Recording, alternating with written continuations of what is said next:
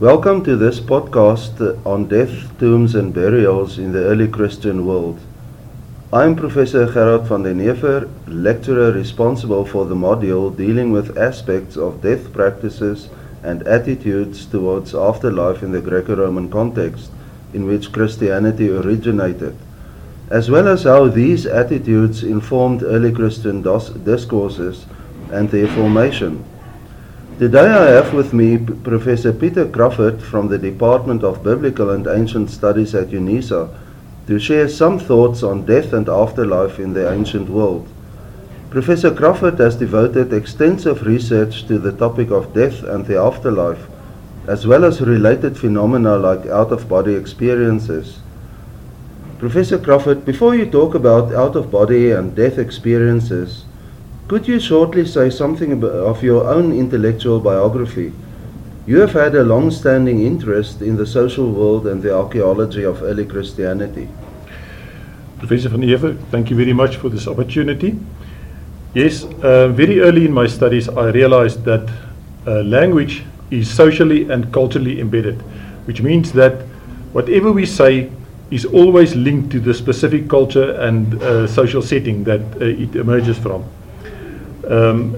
I developed interest in historical Jesus research, which I did for many years, and that, as you can realize, led to an interest in religious experiences. The history biography of Jesus is filled with extraordinary experiences, starting with a virgin birth, exorcisms, healings, miracles, and ending with resurrection visions. So that led to an interest in religious experiences and altered states of consciousness. That is a technical term explaining, or a theoretical position trying to explain religious experiences as natural human phenomena. Where does death, say Jesus' death in general in the Greco-Roman world, connect up with this interest in archaeology and the social world of Jesus? We have the interesting phenomena that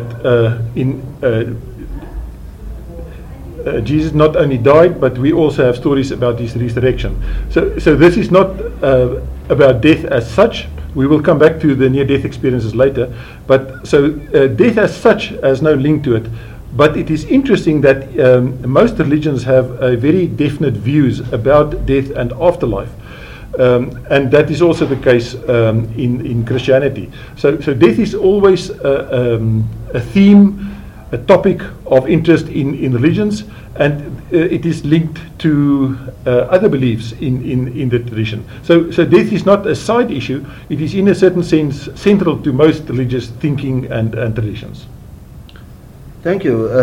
But now in the meantime, your interest has progressed more to the investigating of neurobiology of religious phenomena, including near-death experiences and afterlife experiences. Now, could you say something more about this? Yes. When I first realized that language is linked to social and cultural context, now that developed into the realization that actually all knowledge is embodied knowledge. It is linked to the very human bodies that we have. In a certain sense, we can say that we are bodied organisms with consciousness, with language, and everything we know, everything we experience, our whole consciousness are linked to the very bodies we have, to the neurobiology of human beings and the central nervous systems. So it is not only cultural beliefs that we have to look at. In other words, what people believe about afterlife, what people believe about spirits, what people believe about themselves, but also, and this is what this embodiment means, is we have to look at the way in which our bodies produce the very structure of our neurobiology produces the kind of beliefs that we have. One of the reasons for this is that the same kind of beliefs are found across cultures in most traditions and in most cultures, and for that fact in most religions. The same kind of dualist view about human beings. The idea that a human spirit can be separated from a body. The idea that after life people can continue to exist in a spirit or a different form. Now, for a long time, those beliefs were linked to cultural transmission and the idea that they were transmitted and it is a way of discourse. There is, however, a new development nowadays saying that the reason for the universality of those beliefs has something to do with the fact that as human beings we all share the same neurobiology and central nervous system. In other words, it is very much a product of the kind of bodies and brains that we have.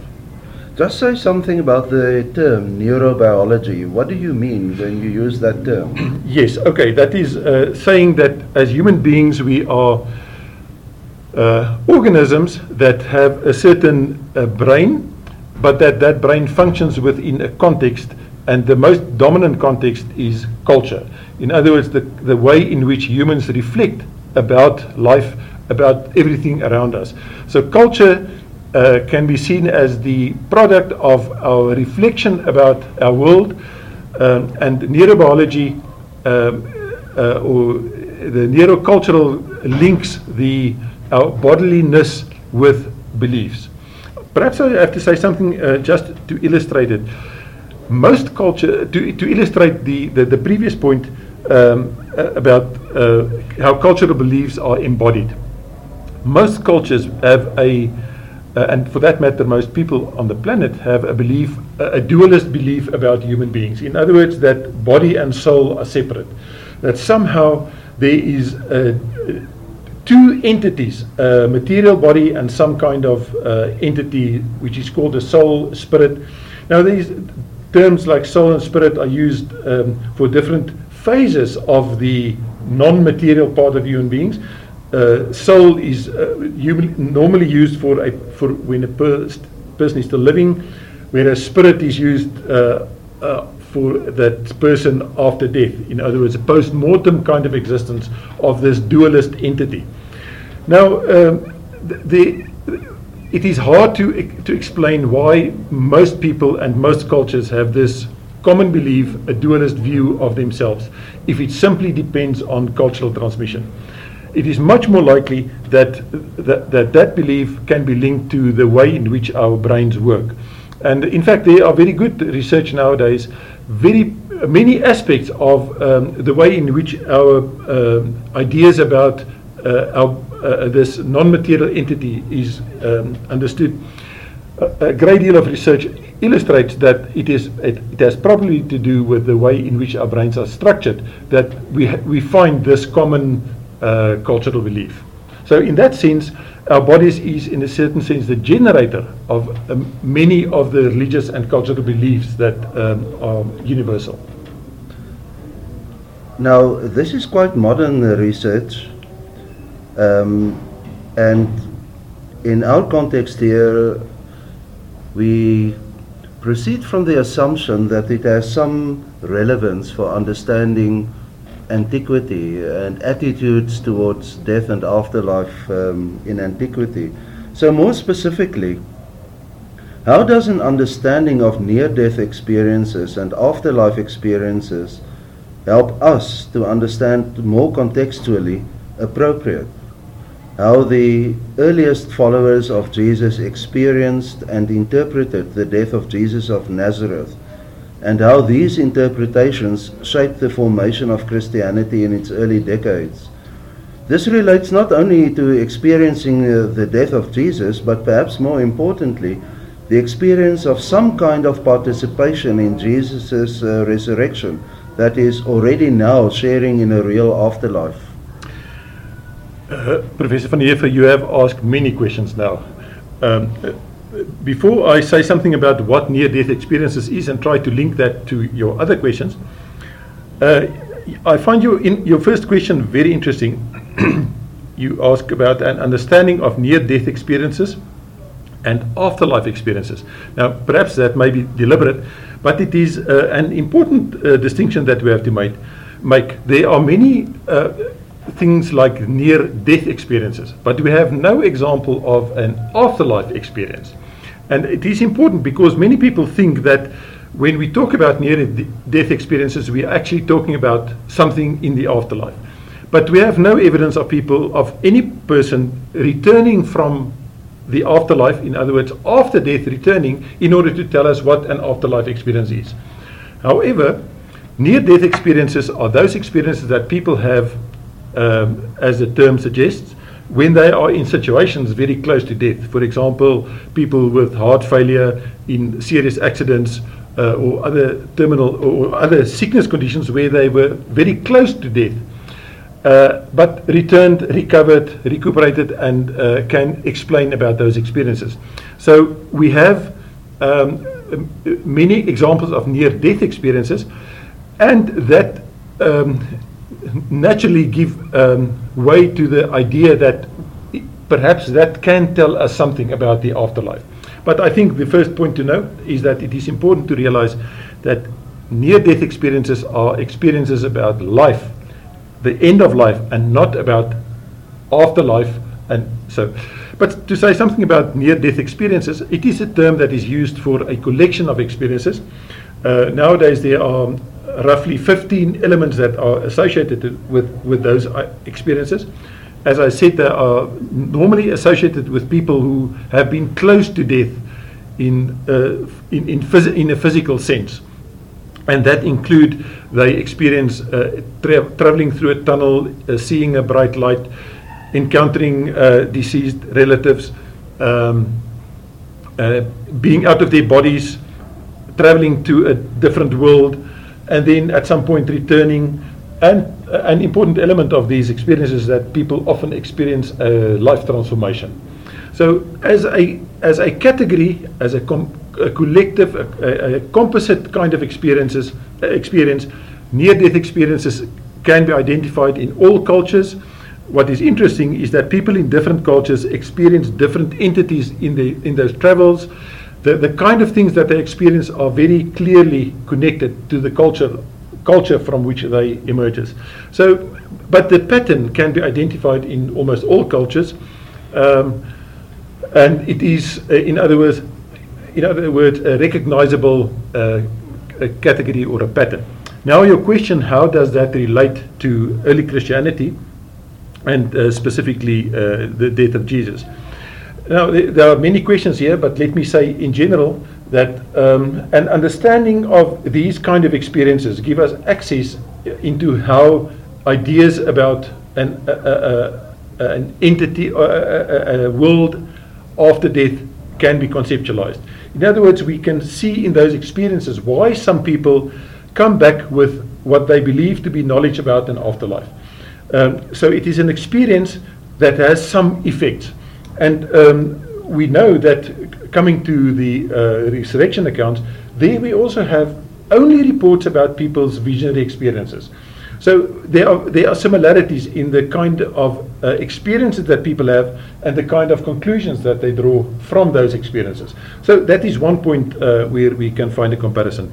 The second thing is that near-death experiences, especially the out-of-body part of those experiences, are closely linked to the idea that this dualist view of human beings that I've referred to earlier, the idea that there's an entity inside your body that can travel outside your body, that can go to another world, and so it is logical for people to conclude that once they have that experience, that is the same thing that will happen in the afterlife. Some entity will depart from the body, moving to a different world. So in that sense, these experiences are interesting in that they give us the closest kind of examples or parallels to understand why similar experiences in the ancient world led people to similar beliefs in that setting. Now, I do want to bring in some critical view here, because I've constantly talked about experiences. Now, we have to make a distinction between what people experience and the content of what they experience, or between what people experience and the reality of what they experience. What one cannot doubt is that people have those experiences and that those experiences are real. In other words, for someone who have had a near-death experience, everything in that experience seems to be very real and to exist. However, that does not mean that everything that has been experienced also exists and is real. The reason why I say this is the out-of-body experience is a very interesting phenomenon, because it happens not only in near-death situations, but it can happen in many other circumstances. And that is now one experience that people who are alive and well have those experiences, and they claim to have been out of their bodies. They claim to have visited different worlds, to have been out of the room, and so forth.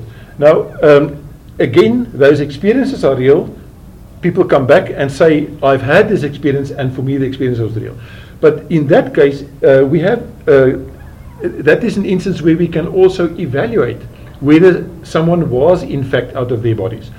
Now, there are many anecdotes in this regard, and the best way to ask whether someone has indeed been out of their bodies in a different place is to evaluate whether they could have perceived things in a different location from where their bodies were. Now, the fact is that to this day, we have no hard, conclusive evidence of a single case where someone who has been out of his or her body could provide such reliable information. So, again, we have to ask ourselves whether those experiences, whether the content of the experience are as real as the experience is for the individual who has it. In a way, I hear you say that this questions the idea of continued conscious existence after death, or at least we have no evidence of it. And in that sense, it's firmly rooted in the realm of belief. There's no evidence for it.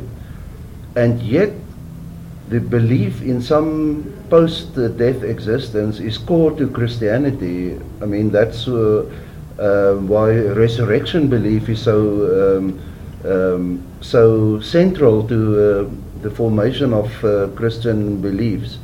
Does this say anything about resurrection, the central place it has in Christianity?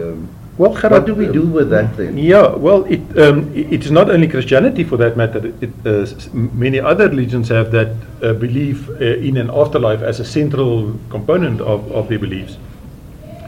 And I think what this kind of research does, it indeed questions some of the content of beliefs.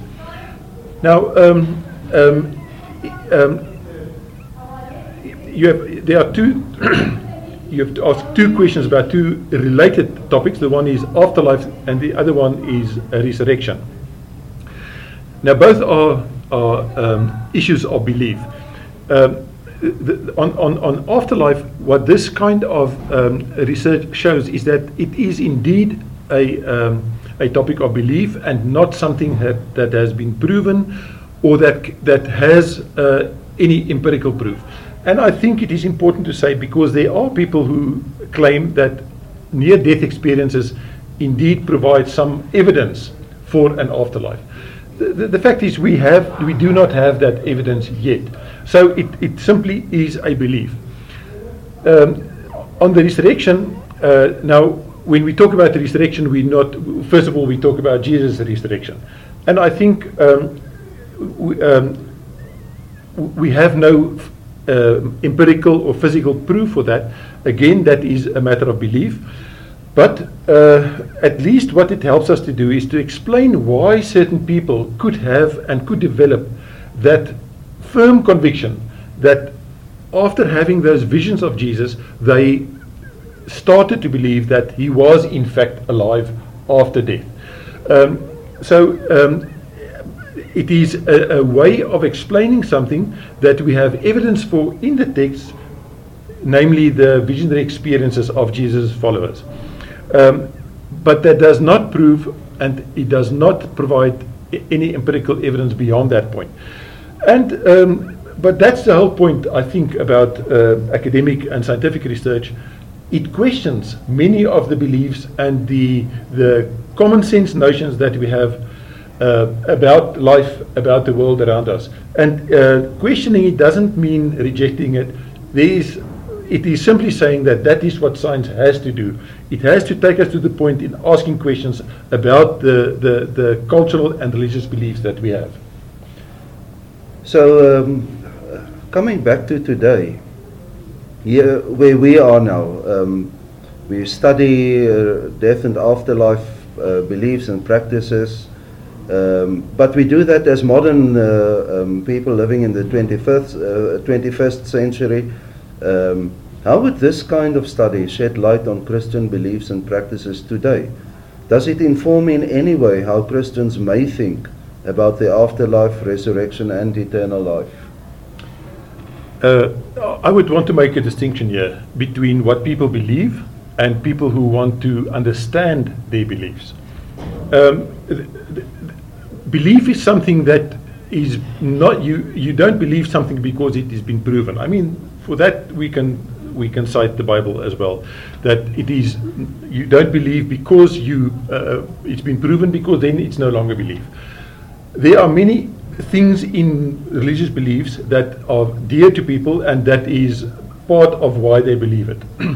However, if you do want to understand certain aspects of a belief, and perhaps I should just interrupt myself and say that we have to realize that many aspects that in previous generations have been taken as common sense belief has been questioned, and people have different views on that. For example, there was a time when people thought that Earth is flat.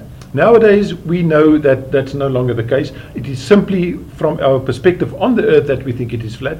We have different knowledge saying to us that the Earth is round, turning around the sun.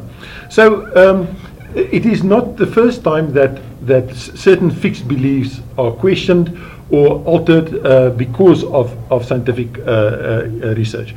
Now, I think that this kind of research about near-death experiences and altered states of consciousness is indeed questioning some of the beliefs that we have about ourselves, this dualist view of human beings.